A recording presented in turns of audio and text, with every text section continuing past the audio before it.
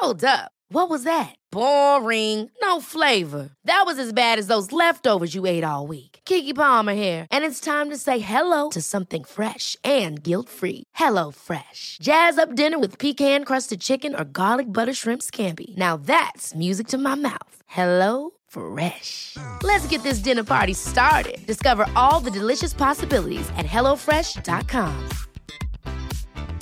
Hiring for your small business? If you're not looking for professionals on LinkedIn, you're looking in the wrong place. That's like looking for your car keys in a fish tank.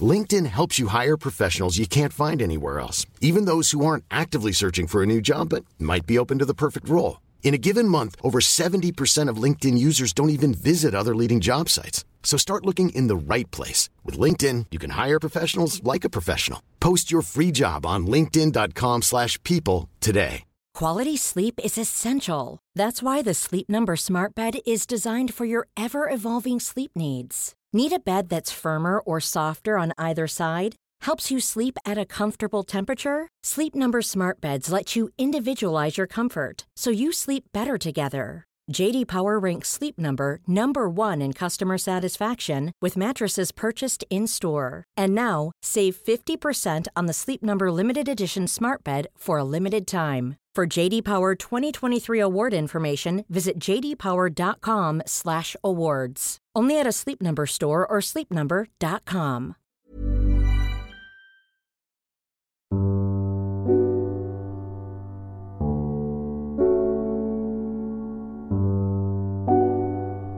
You're listening to the Circe Podcast Network. I'm Joshua Gibbs, and this is Proverbial, the podcast where we explore the wisdom of the ages as it comes to us in Proverbs, by which I mean wise sayings a man may live by, if he's not so arrogant as to think himself special. Episode 106. Here is gone. Today's proverb comes from Stendhal. I'll read it twice. The more one pleases generally, the less one pleases profoundly. Once more. The more one pleases generally, the less one pleases profoundly. You only have so much time. And so you only have so much happiness to give others. The question then is how many people you want to divide that happiness between. If we were going to think of it in the most basic terms possible, you have 10,000 happiness points at your disposal over the course of a lifetime. And you can decide who you want to give them to, but you're limited. You don't have limitless happiness to offer other people. And this is because you're not in a limitless supply of anything except God's love. And how much of God's love you receive is somewhat dependent on how much you want. The more one pleases generally, the less one pleases profoundly. I think the truth of this proverb begins back in the 17th century, maybe the 18th. At a time when popular culture, as we know it today, was just coming into existence.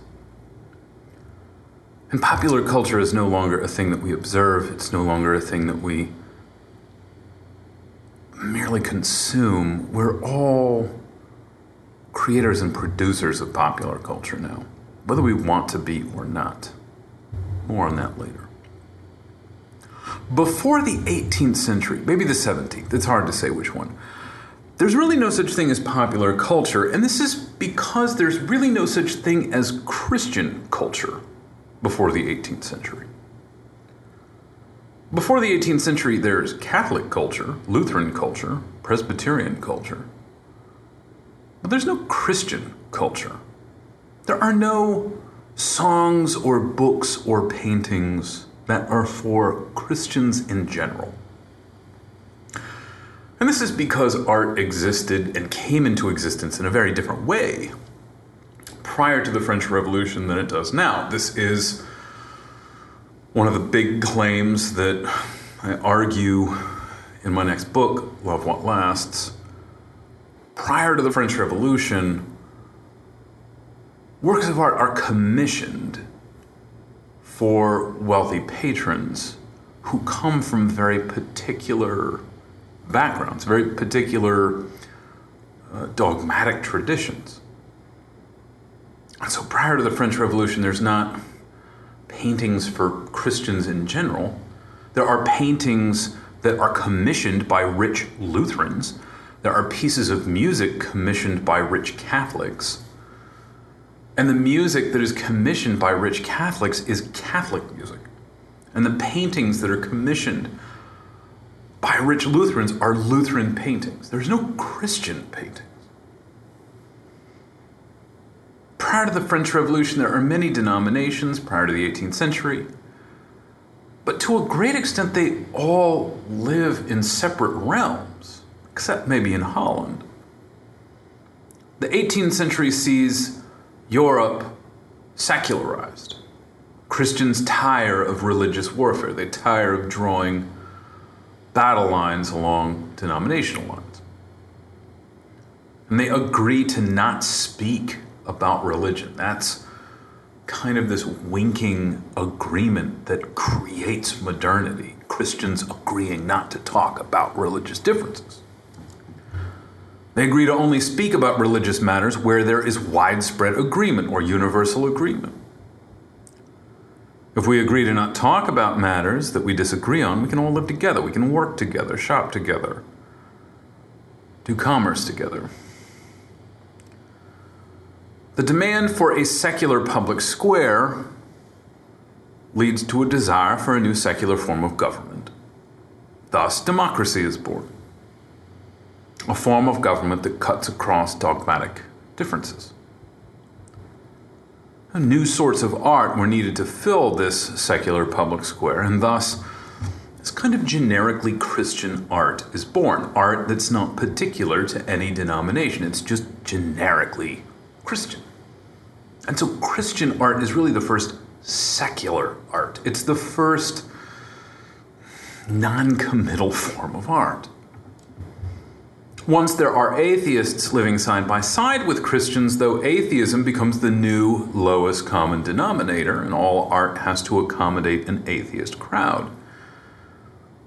And it's for this reason that popular art tends to be so generic. When I explain this to my students, there are a few pop songs I often appeal to as examples of the vacuous, vapid, generic nature of popular music. One of those songs is Here Is Gone from 1998 by the Goo Goo Dolls, which goes like this. I'm not going to sing it. I'm just going to read the lyrics. You and I got something, but it's all and then it's nothing to me. And I got my defenses when it comes to your intentions for me. And we wake up in the breakdown with the things we never thought we could be. I'm not the one who broke you. I'm not the one you should fear. We've got to move you, darling. I thought I lost you somewhere, but you were never really ever there at all. And I want to get free. Talk to me. I can feel you falling. And I wanted to be all you need. Somehow, here is gone. What is this about? I ask my students that. I play them the song. Put a lyric sheet in front of them. What is this about? Who knows? It's so vague. It's so amorphous. It's so uncommitted to anything, to any idea. It's even uncommitted to any image. I think I've used this song also as an example of bad poetry. There's nothing for our senses to latch onto here. I could read it again, but I don't want to. There's nothing to see, there's nothing to smell, there's no sensations, no textures, nothing here. It's all as generic, as free-floating as it can possibly be. So you could listen to this, a Muslim could listen to this, a Catholic could listen to this, a Jew could listen to this, an atheist could listen to this. And you have to fill in all the details with your own life, because the song really offers you nothing. It offers you nothing to latch onto. A Unitarian would love this song. It's just not committed to anything. And this is the way of, I want to say most popular culture, if not most, the lion's share of it. Do a survey of people coming out of a Taylor Swift concert, and you'll find a profound diversity of religious backgrounds, racial backgrounds, political affiliations. There's just nothing about Taylor Swift's music that appeals to anything deep in people. And for somebody like me to rag on Taylor Swift, I mean, Taylor Swift's an easy target, so I might as well admit that the same thing is true of many of my favorite bands as well. Depeche Mode, New Order, Rolling Stones, Feist. Most of these people are singing rather vague, lyrics, vague stories, where the audience is supplying most of the image, most of the, for lack of a better word, most of the creed or most of the dogma that might inspire somebody to want to write a song.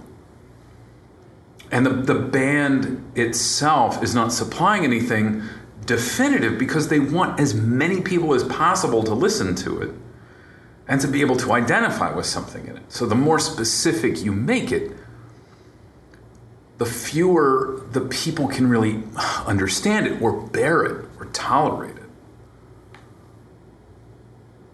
Now, I don't mean that, and here's the confessional part, I guess.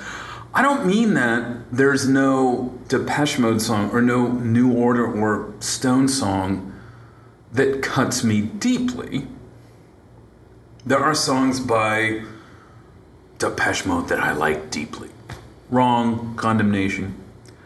But I'm more sure of the fact that it's not really these songs that are getting deep into me or are cutting deeply. I think it's actually the case that I like these songs as deeply as I can go, but that I can't go all that deep.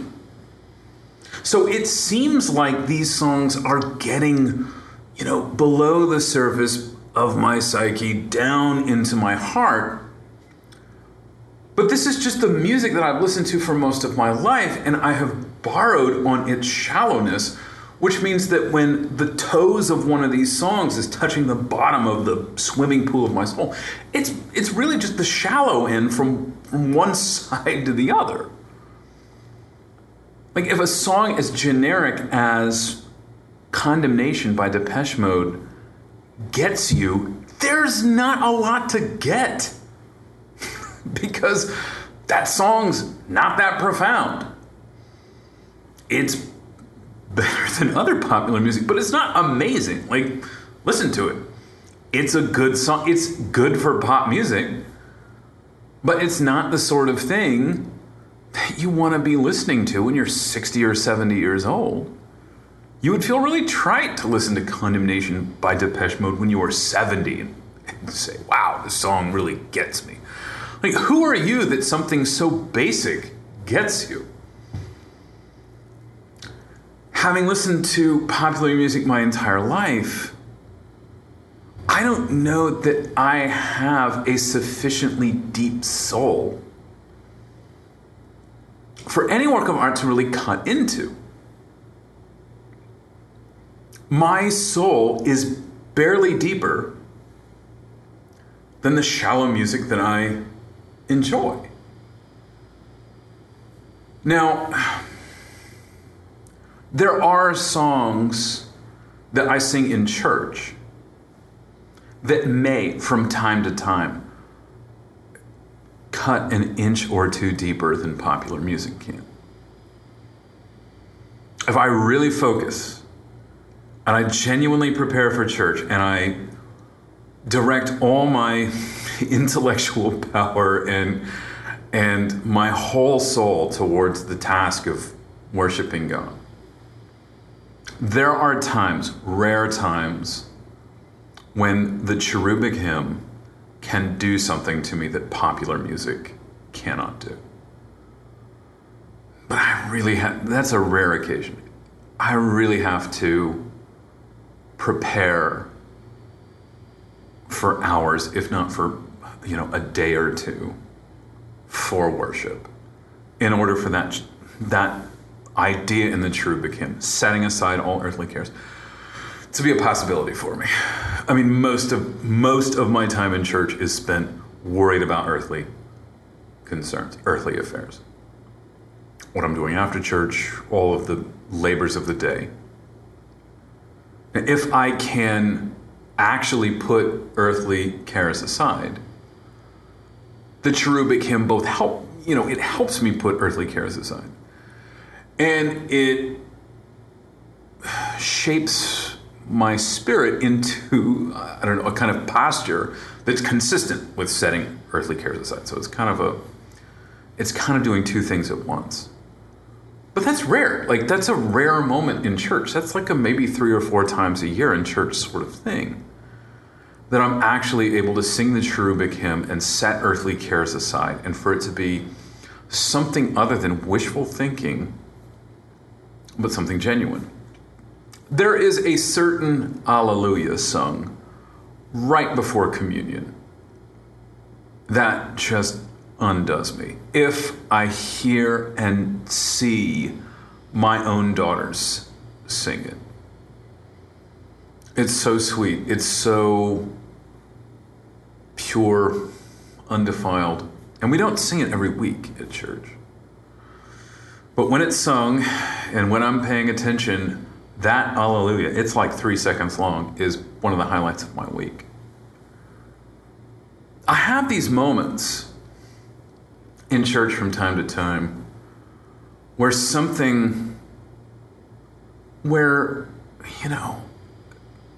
light breaks through. And I have this, from time to time, I have this fantasy of a life lived differently, where the whole of the church service and the whole religious liturgical experience of Orthodox Christianity is capable of doing for me what the cherubic hymn and that one Alleluia only do for me occasionally. Like, what if all religious things had this sort of, that they just cut so deeply.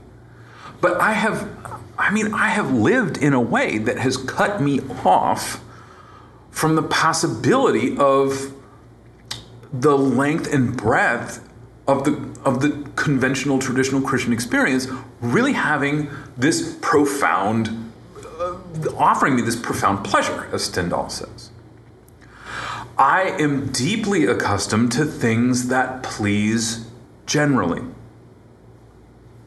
and that please broadly. That's most of the things that please me are things that please broadly. I mean, for years now, I have been arguing in favor of old things, high culture, classical literature. But the people who know me best know that I don't have good taste. And I started worrying about having good taste a little too late in life for it to really cut me all that deep. It is rare that something really good affects me really profoundly. Most of the things that have affected me profoundly are fairly shallow, and so I'm a fairly shallow person. I may not come across that way. Like, if you don't know me personally, I may not come across that way. But if you knew me, if we were friends, you know, you would get this. Like, I know the guy. He's nothing special. Like, he's just a normal guy with normal tastes. You'd be shocked to look through his closet. I'm confessing this, you know, on behalf, you know, I'm confessing this for myself. I think that this is true for a lot of people, though. The people who are raised on art, visual art, books, music, films, that are made to please tens of millions of people would probably admit, you know, in a moment of honesty, that they don't have an ability to appreciate really deep things, or that deep things come with great difficulty. That most of the things that please you are rather ephemeral. Now this is not just, you know, one of those things that I hear so often from Christians when this, you know, subject comes up. It's just this kind of dismissal. Well, you know, I spend a lot of time on popular culture, but it's never really meant that much to me. Or, you know, it's only entertainment. And entertainment is obviously not that important, and so the things I use to entertain myself are not all that important to me. I could give them up in a minute. The thing about that line of argument, defending yourself over your shallow tastes, is that if you consistently expose yourself to these shallow things, if popular culture makes up the main of your diet, you end up with a fairly stunted ability to feel. Like, the range of emotions that you can feel, the range of emotions that you can understand is rather narrow. And this is just because popular culture, the cultural artifact, in other words, when I say popular culture, the reason why I keep bringing it up in relation to the Stendhal quote is culture created by people that aim to please generally. Popular culture exists within a fairly narrow emotional range. Pop culture, pop songs, blockbuster films, Tom Clancy novels are never going to ask anything all that unusual of you on an emotional level. Again, an argument from my forthcoming book. Most popular culture funnels you into a very few feelings. Right? So, I mean, most popular culture wants you to feel romantic yearning, lust, hilarity, amusement, excitement, or the kind of surge, the kind of arrogant surge of power that comes from flattering so-called victims. This is most of what popular culture aims to do. For any emotion, for any feeling that's more subtle than those, pop culture is not going to offer you anything. There are hundreds, there are thousands of human emotions. And our capacity to feel these things is just lying dormant most of the time because pop culture never asks us to feel those things. Which means that when we're not engaged in popular culture, when we're out there living our lives, because art teaches us how to interpret what happens in our lives, we're constantly converting the experience of the world into like maybe one of 4 or 5 different feelings. Like, most things make us lusty or mad because that's most of what pop culture is doing to us. It's most of what it's asking us to feel. Anything more subtle than that doesn't have mass appeal. Pop culture asks us to feel things that are universal, high impact, obvious, which is to say lucrative. Pop culture is never going to confuse you. It's always going to meet you not where you are, it's going to meet you lower than where you are. The more one pleases generally, the less one pleases profoundly. I think maybe the most obvious proof of this is social media.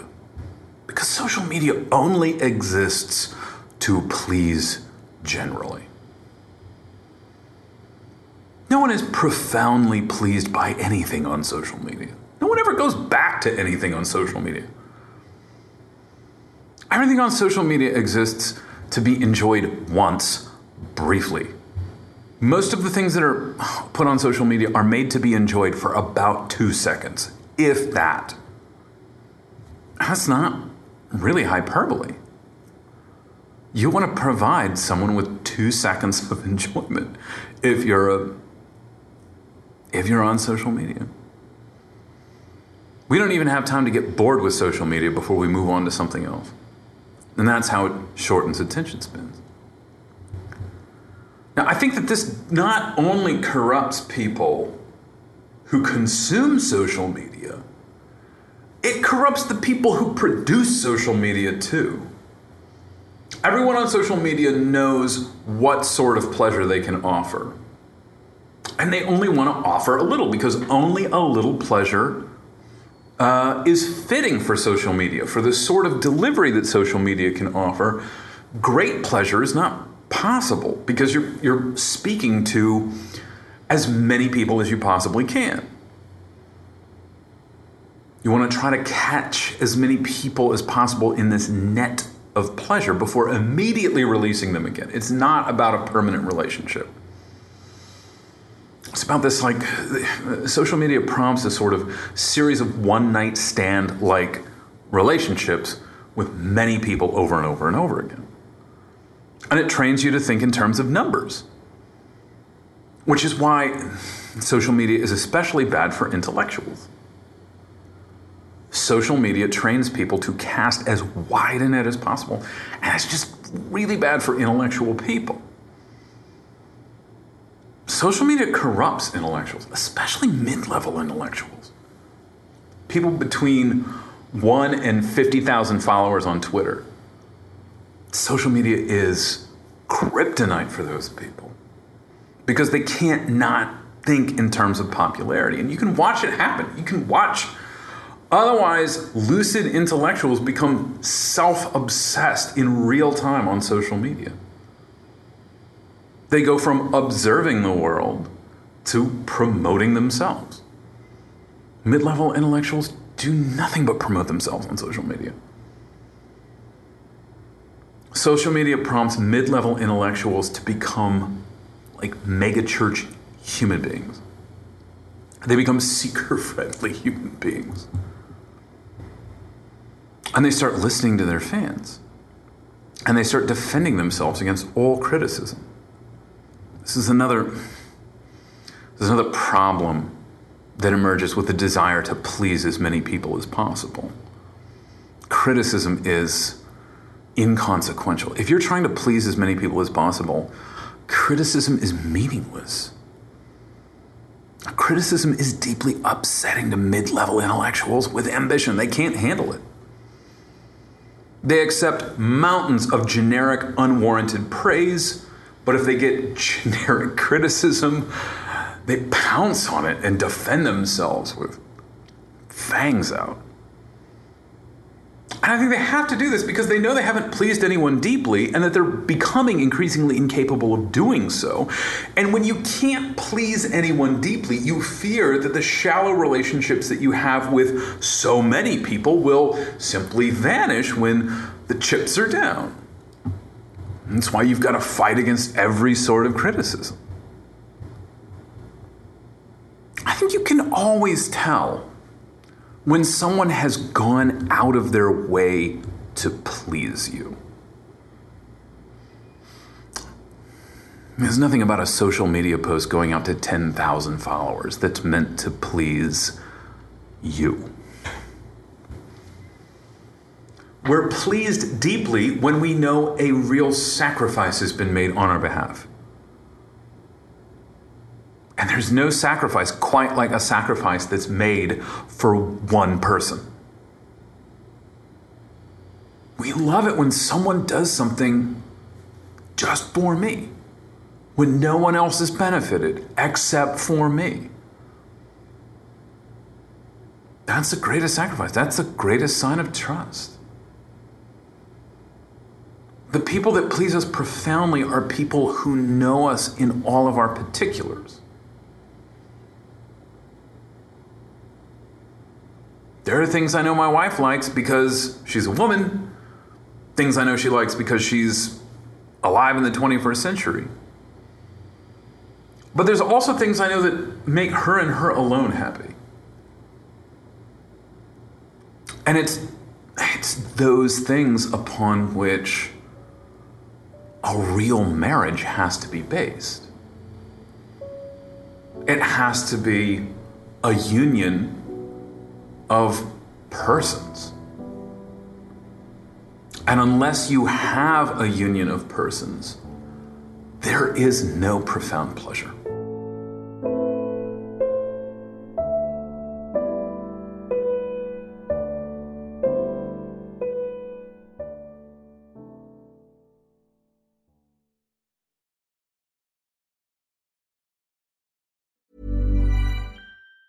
Ever catch yourself eating the same flavorless dinner 3 days in a row? Dreaming of something better? Well, HelloFresh is your guilt-free dream come true, baby. It's me, Keke Palmer. Let's wake up those taste buds with hot, juicy pecan-crusted chicken or garlic butter shrimp scampi. Hello Fresh. Stop dreaming of all the delicious possibilities and dig in at HelloFresh.com. Let's get this dinner party started. Imagine the softest sheets you've ever felt. Now imagine them getting even softer over time. That's what you'll feel with Boll & Branch's organic cotton sheets. In a recent customer survey, 96% replied that Boll & Branch sheets get softer with every wash. Start getting your best night's sleep in these sheets that get softer and softer for years to come. Try their sheets with a 30-night guarantee. Plus, get 15% off your first order at bollandbranch.com. Code BUTTERY. Exclusions apply. See site for details. Even when we're on a budget, we still deserve nice things. Quince is a place to scoop up stunning high-end goods for 50 to 80% less than similar brands. They have buttery soft cashmere sweaters starting at $50, luxurious Italian leather bags, and so much more. Plus, Quince only works with factories that use safe, ethical, and responsible manufacturing. Get the high-end goods you'll love without the high price tag with Quince. Go to quince.com/style for free shipping and 365-day returns.